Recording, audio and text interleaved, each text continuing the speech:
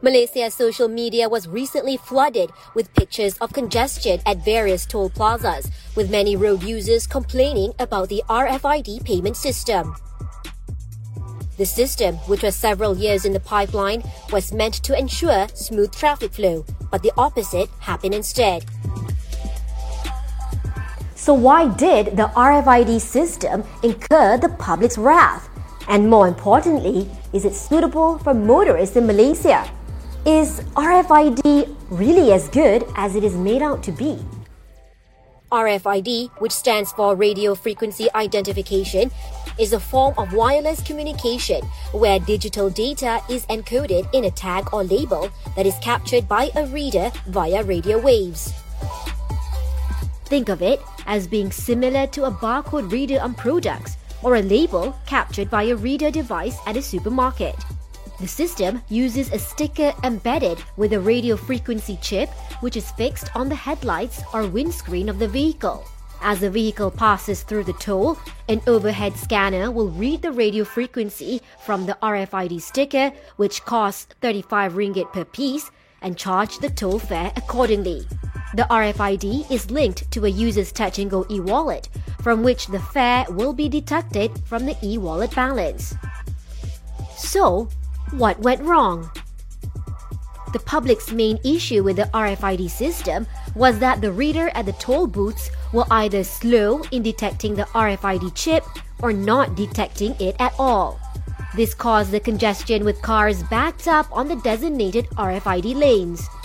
The reduced number of lanes for smart tag and touch-and-go users to accommodate the RFID payment system compounded the issue. According to transport consultant Rosli Azad Khan, RFID may not be suitable for Malaysia's toll roads. This is because vehicles still need to slow down to be scanned.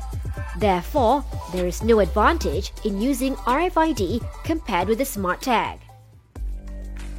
Ultimately, the use of RFID is an attempt to bring highway motorists one step closer to gantry-less multi-lane free flow or MLFF toll collection.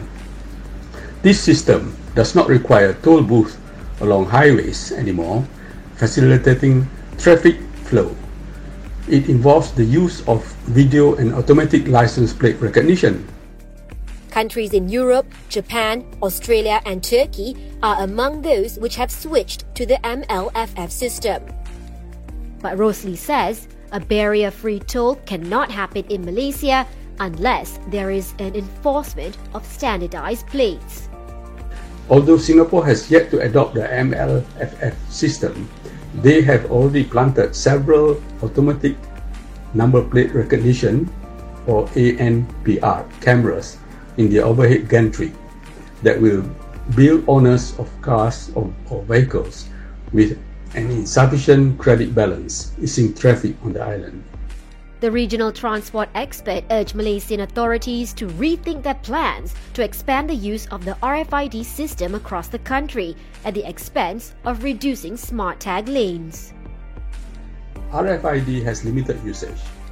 MLFF system has proven to be more effective in reducing traffic congestion, and Malaysia needs to head in that direction.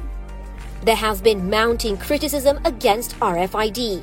FOMCA, Malaysia's largest consumer rights body, is calling the RFID system nothing more than a glorified touch-and-go system. Plus has said it is addressing the public's concerns, but the task is proving to be truly daunting. Nadia Azmi for FMT News.